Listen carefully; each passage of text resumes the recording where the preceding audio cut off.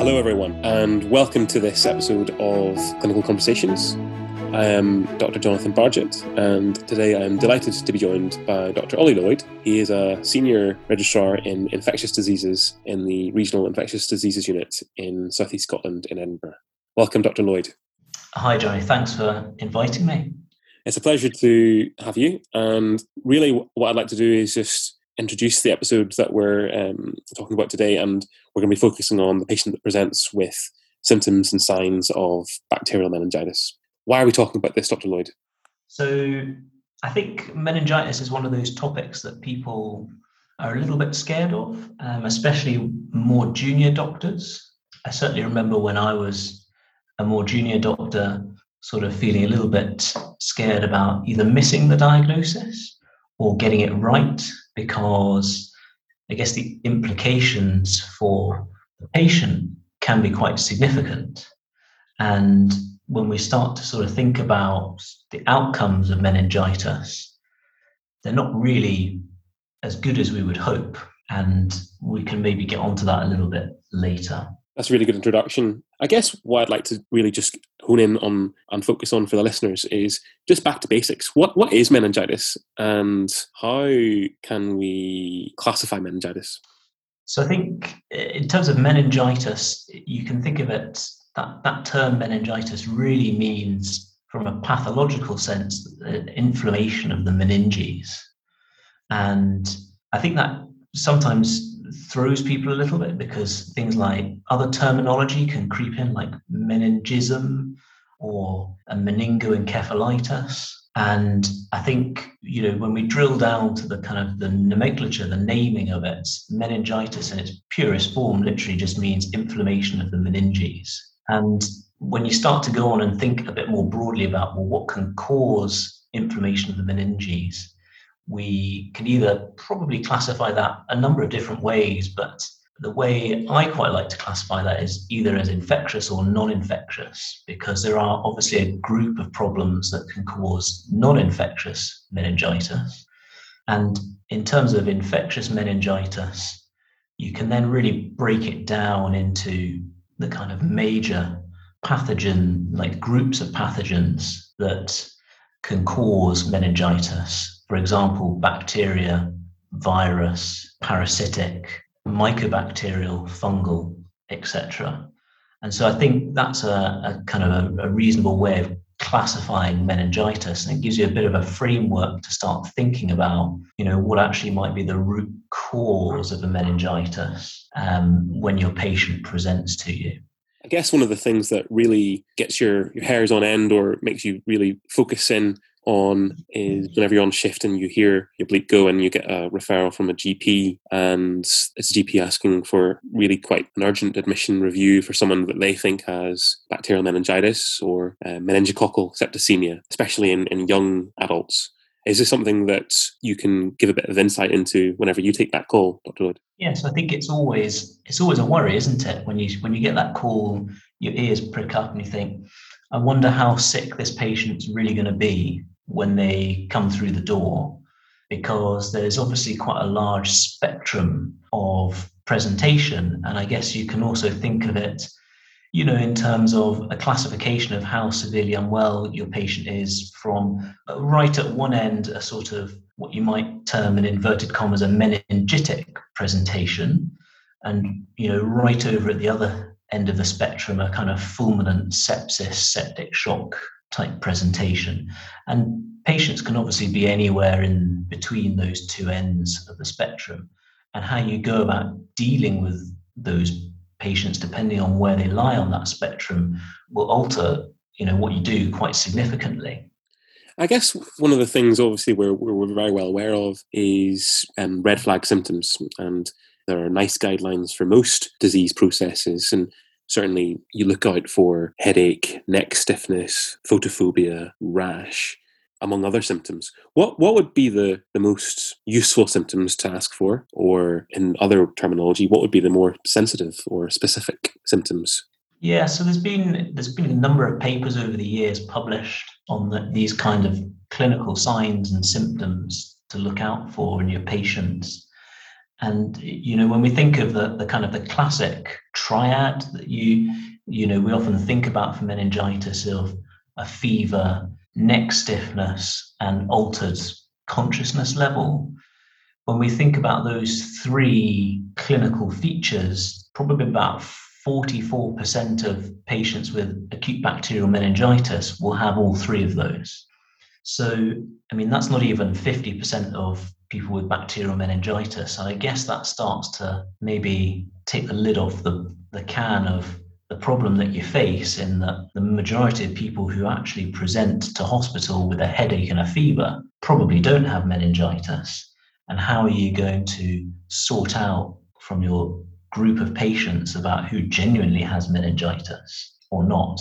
And when we start to sort of think about neck stiffness and also some of the more specific clinical signs that we look for, like Brudzinski's or Koenig's, you find that often these signs are relatively specific. So if your patient has these signs, then it's a pretty good indicator that there is definitely meningeal irritation, but they're not terribly sensitive. And so for neck stiffness, one paper, a few papers have kind of quoted in the region of about 30% sensitive and 70% specific. But when you start to think of Koenig's, the classic one that everybody kind of almost goes to reflexly to exclude meningitis, it's probably only about 11% sensitive, but it would be about 95% specific. So you can see that if you have a positive Koenig's, it's really helpful. Your odds on for meningeal irritation. But really, if your patient doesn't have it, you can't use it as an excluding criteria, basically. I guess one of the things that you talked about is the different parts of that triad. Obviously, when you hear a GP say that someone has a fever, you take that seriously, but other presentations, as you said, could present with fever and headache. Is there any pattern of fever that may point you more towards the meningitis fever than others? Not really, I'd say. I think this idea of, we often think about certain diseases having classic fever patterns, but actually we know that most things can give fevers of most patterns. And so probably, fever patterns are probably not terribly helpful. But I guess, if we come back to that, how do we sort out, I guess the wheat from the chaff, the ones that we really want to know who've got meningitis, the data suggests that probably 95% of cases of acute bacterial meningitis probably have two or more features of fever, headache, neck stiffness, or altered mentation. So, again, I think it just illustrates that difficulty that we have of someone sat in front of you with a fever and a headache. Do we really think that this is meningitis or not? And probably the only way to definitively decide that is to do further testing. So before we come on to that, let's just take it back to that call from the GP. The GP asks you, should we give this patient antibiotics before they hit the door? What would your thoughts on that be? What would your advice be to our medical registrars on call who take that call? So I think that's quite interesting, because I don't take so many calls in terms of acute receiving anymore as I used to. But definitely that seems to have sort of fallen out of favour with GPs, of kind of administering antibiotics in the community pre-hospital. And I think the guidance is reasonably clear from the British Infection Association that if the GP has a high index of suspicion that that's the case, then they probably should go on and give either benzyl penicillin or a cephalosporin that they have.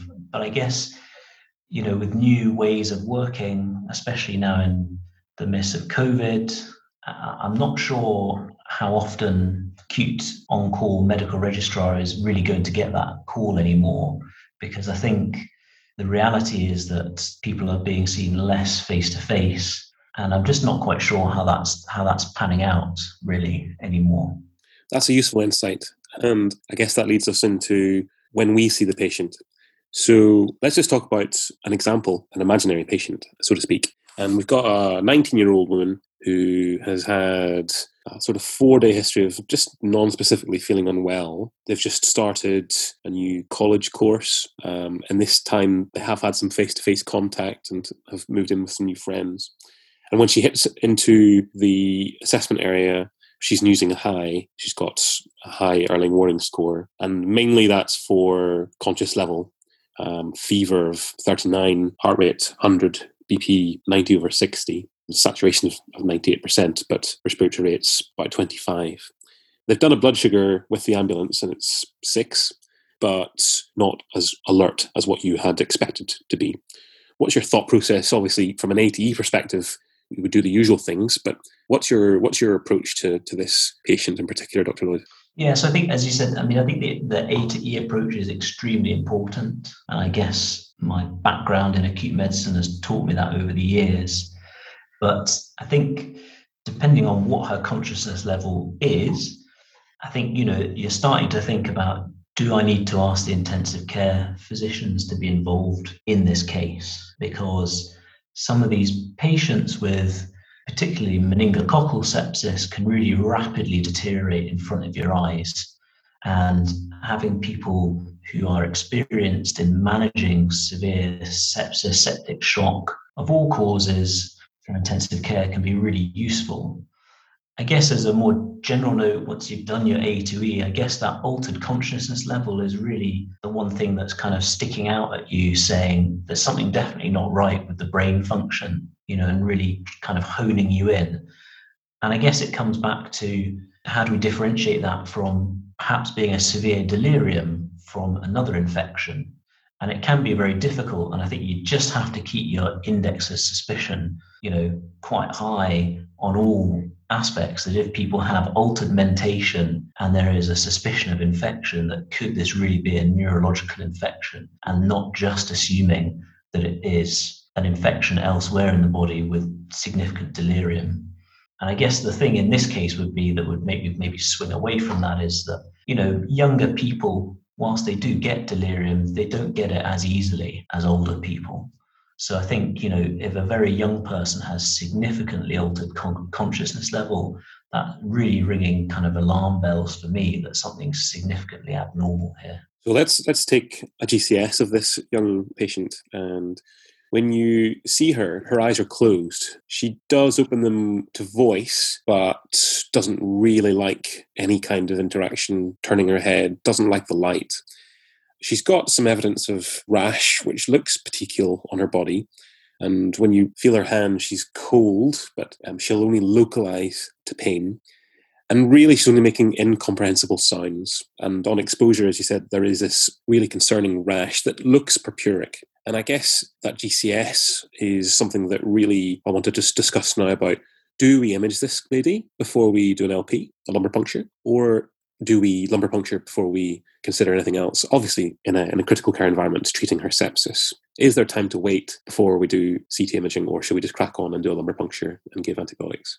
Yeah, and I think, as we kind of alluded to a bit earlier, that spectrum, where does your patient sit on the kind of the meningitic type presentation versus the severe sepsis, septic shock presentation is really important. And if your patient is much further down that line towards sepsis, severe sepsis, septic shock, then I think, the guidelines are reasonably clear from the British Infection Association that really the priority is actually to resuscitate that person appropriately and give them antibiotics, and consider when you may want to do a lumbar puncture at a later date to help confirm or refute whatever you think is going on, depending on what comes from other test results. In terms of if we actually think just about the very specific contraindications that have been laid out by the British Infection Association for doing a lumbar puncture, if they're kind of more towards that end of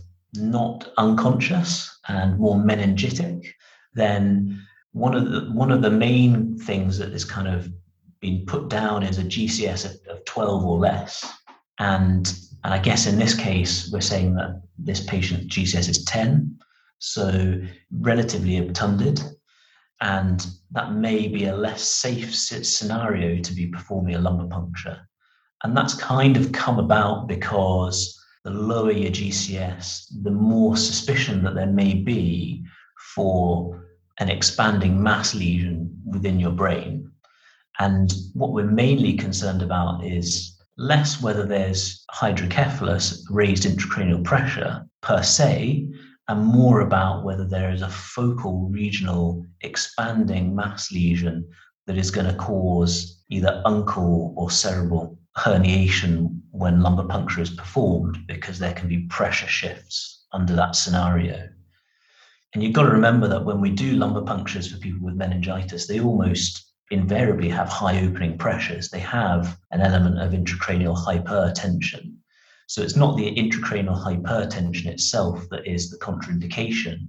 It is the potential for pressure differentials causing, brain shift, basically. And so, the lower the GCS, the more you might suspect that that could be something to be concerned about. And other factors that have been laid down in the guidelines are whether the patient has focal neurological signs, if they got a significant hemiparesis to suggest a hemispheric issue, or have they got significant papilledema, again suggesting significant intracranial hypertension and the possibility of mass lesions, or kind of having uncontrolled continuous seizures. These are the sort of 4 things that have been laid down to watch out for you, to really caution you against doing a lumbar puncture in that specific scenario, because there is a heightened risk of there being mass lesions and ultimately potentially brain shift that could cause cerebral herniation. I guess the caveat to that is that across the world, other guidelines do advocate different levels of GCS.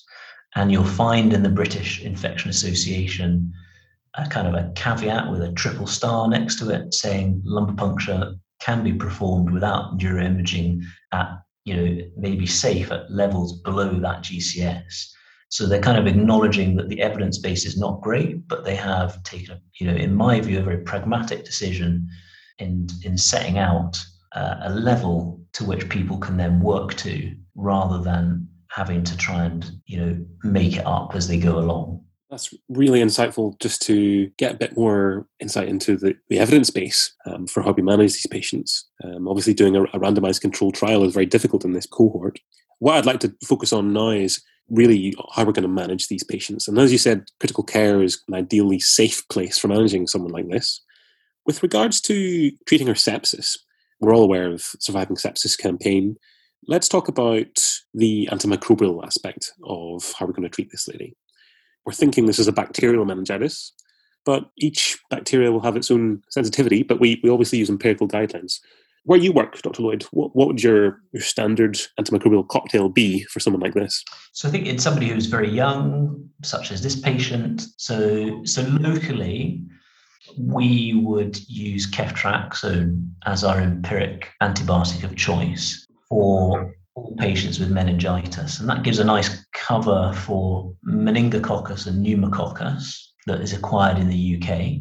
As the patient starts to get a bit older, particularly over the age of 60, then we start to think more about, could listeria be a cause of this presentation? And we would often then add in amoxicillin to that as well. And what about steroids, specifically dexamethasone? What's its purpose, and how often would you encounter that situation where dexamethasone or steroid treatment may be of benefit in bacterial meningitis? There was a big study done on dexamethasone.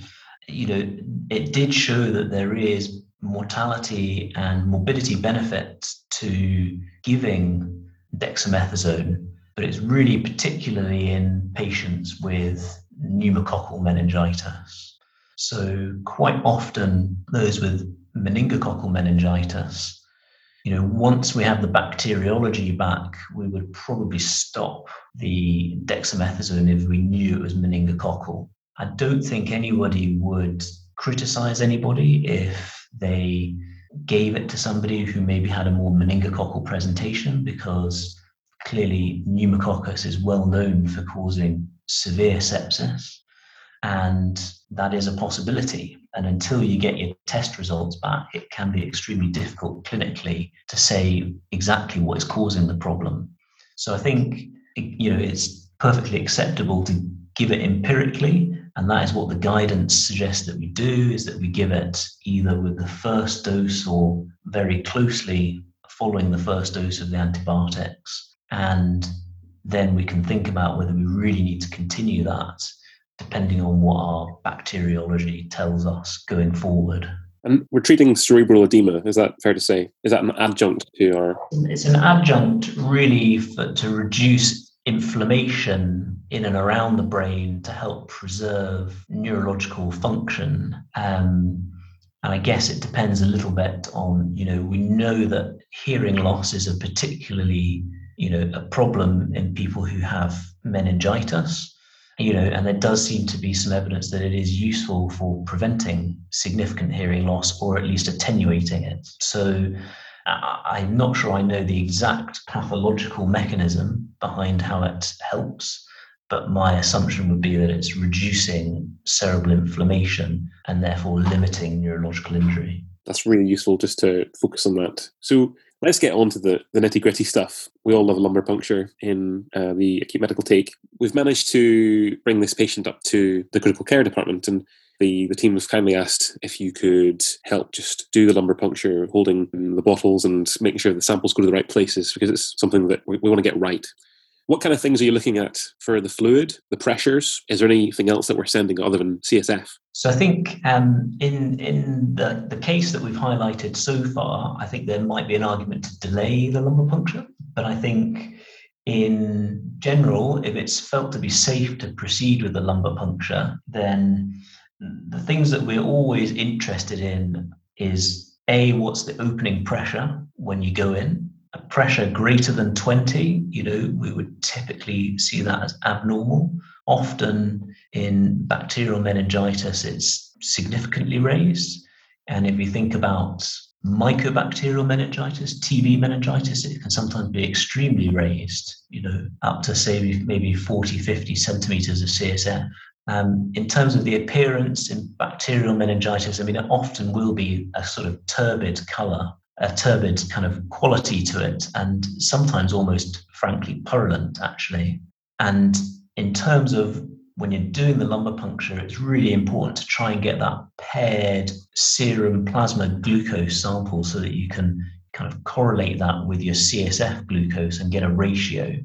Because a ratio really informs us a lot about, what is going on in terms of the suspicion. And in bacterial meningitis, we would often expect the ratio to be really very low. A normal ratio is kind of over 2/3 or at least over 50%. And in bacterial meningitis, it's often extremely low, say 0.1, 0.2, it's very low. And that kind of adds additional weight to when you are gathering your evidence together as to whether, what you think is the etiology behind their presentation. Another very useful test, which is available locally to us but is not available everywhere, is a CSF lactate. If the CSF lactate is significantly elevated, that has a high correlation with this being a bacterial meningitis rather than a viral meningitis. But that only holds true if the patient hasn't had any antibiotic therapy. So if you're lumbar puncturing them pre-antibiotics and they have a low CSF lactate, there's a reasonable chance that actually it's unlikely that they have bacterial meningitis. And again, that is in the BIA guidelines, but it's not the easiest to find if you're just looking through it at speed. So just to summarize, the key with the CSF lactate, when do we send that and when is it useful? So, I think it should be sent in anyone who's you suspect has got meningitis. The utility of the test really stands out in patients who have not received antibiotics and in whom it is low. It really helps exclude bacterial meningitis. That's a great tip just to highlight, because it does become part of a bundle in our local IT requesting program. When you ask for a meningitis CSF screen, it'll give you a drop down of things to request, and that is in it. But I guess that may not be the same in other parts of the country, so that's just good to highlight. Just going back to our case then, so this lady unfortunately did go to ICU requiring intubation and ventilation to manage her low GCS as she became less responsive. But You were asked to see her about 1 week after her admission, and she's now been extubated and is still not what you would expect to be a normal neurology, potentially delirious. So the ICU team feel that she's ward fit and ready to be stepped down. What kind of approach will you take with this patient now, and what kind of course can we predict for this lady? That's a good question, Johnny. I'm not sure I have all the answers for that. So in terms of her course and what we would want to, we're often on the lookout for complications of meningitis, such as cerebral abscess or sometimes strokes. And I guess it would depend a little bit on what clinical examination was like and, the threshold that we might have for repeating some imaging on her. For example, doing an MRI to really see if there was a complication that was brewing from her initial infection. I think a lot of the time, as many people will be aware, if you've had a significant illness like that, it often actually just takes you a bit of time to get better.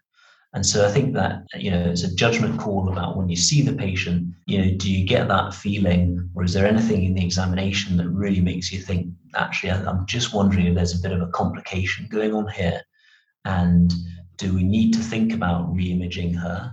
And, is there any role for potentially repeating lumbar puncture to make sure that it has improved in line with what we would expect? And I think, if she's gone from being intubated and ventilated to being extubated and just confused, that's clearly a very big improvement. And it's probably sufficient to not warrant repeating the lumbar puncture necessarily, but you may want to just think a bit more carefully about your neuroimaging. That's really useful just to get an insight into the longer term management of these patients. I guess one of the things I'd just like to just touch on would be this patient came in from accommodation, potentially exposing other friends or flatmates. What kind of public health measures should we bear in mind? What kind of advice would you give to the clinician that initially sees this patient about what they need to do and what their responsibilities are to public health? So in terms of public health, there's very kind of clear guidance on what should and shouldn't be reported. And there's guidance that is kind of split into kind of syndromic presentations, of which suspected bacterial meningitis, it is a notifiable syndrome. And then there's also pathogen-specific advice about which pathogens are required to be notified to public health. And again, meningococcal meningitis is one of those that should be reported.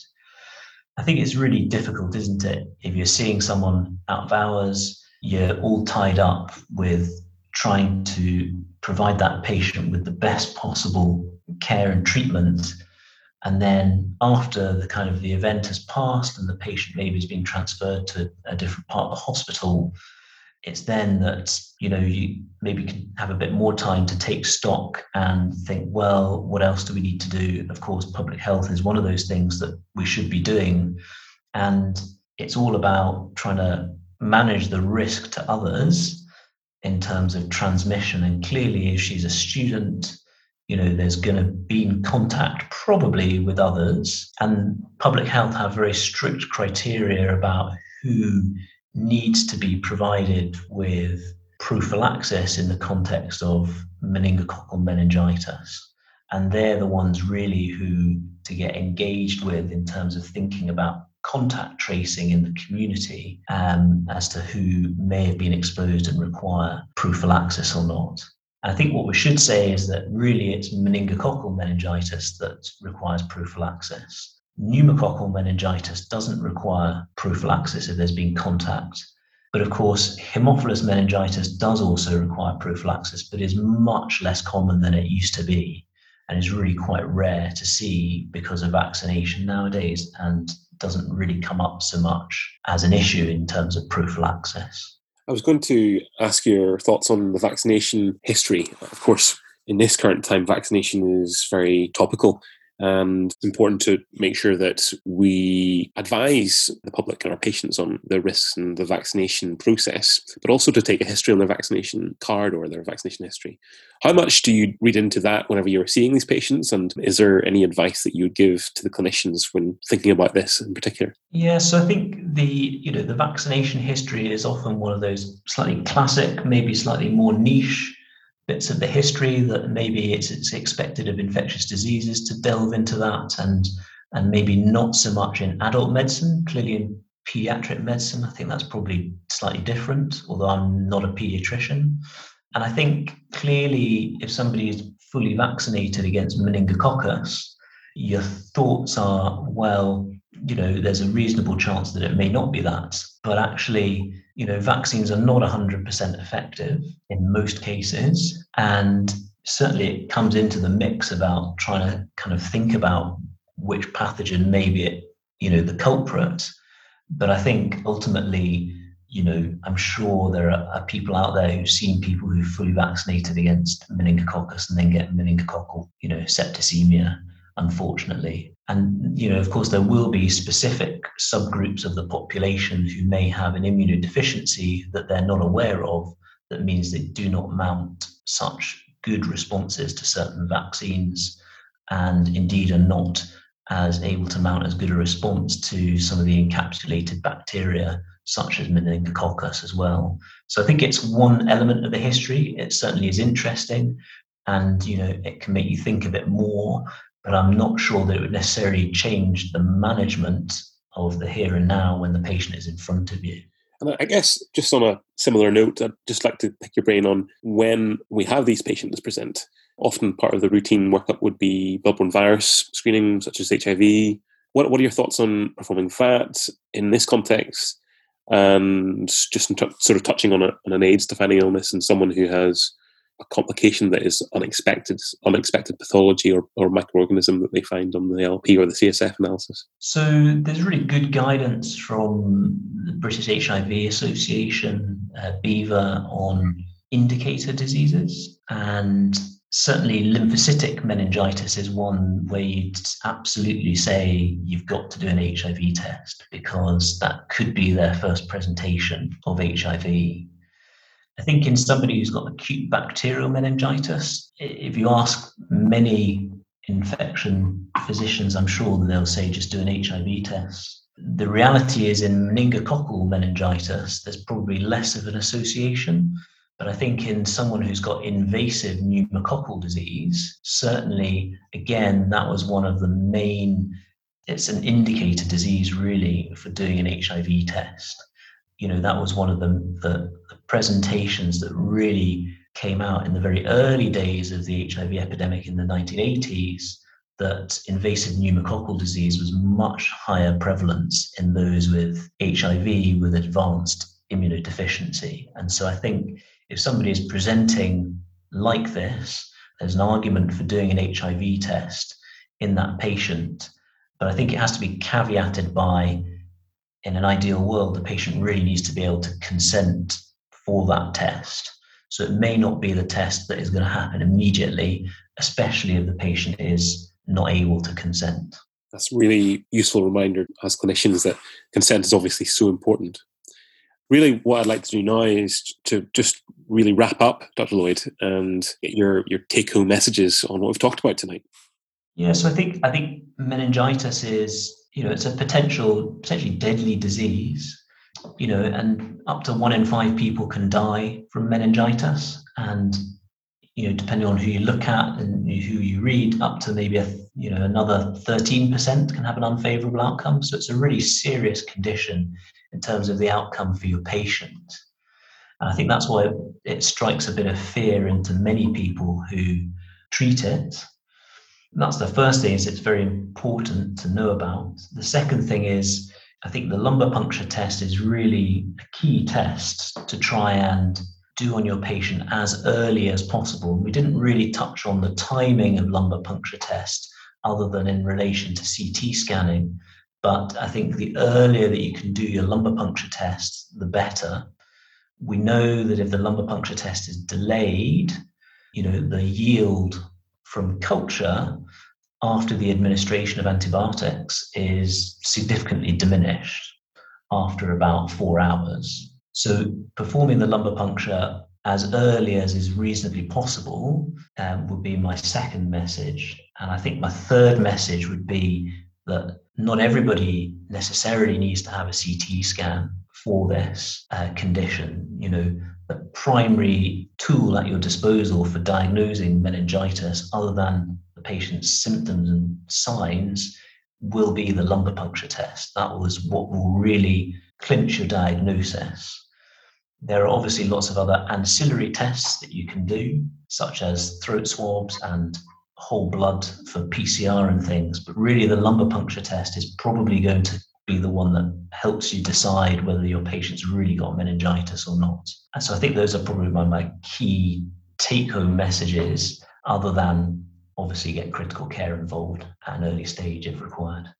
Great stuff. That's been a really comprehensive overview of how sick these patients can be. And I'd just like to say thank you. It's been a pleasure to have this conversation with you, Dr. Lloyd. I would like to highlight to our listeners that we ask for feedback through our social media accounts on Twitter or Instagram, and we can send some questions if you have any for Dr. Lloyd or for any other of the podcasts that we recorded. Once again, Dr. Lloyd, thank you very much. Thanks, Johnny.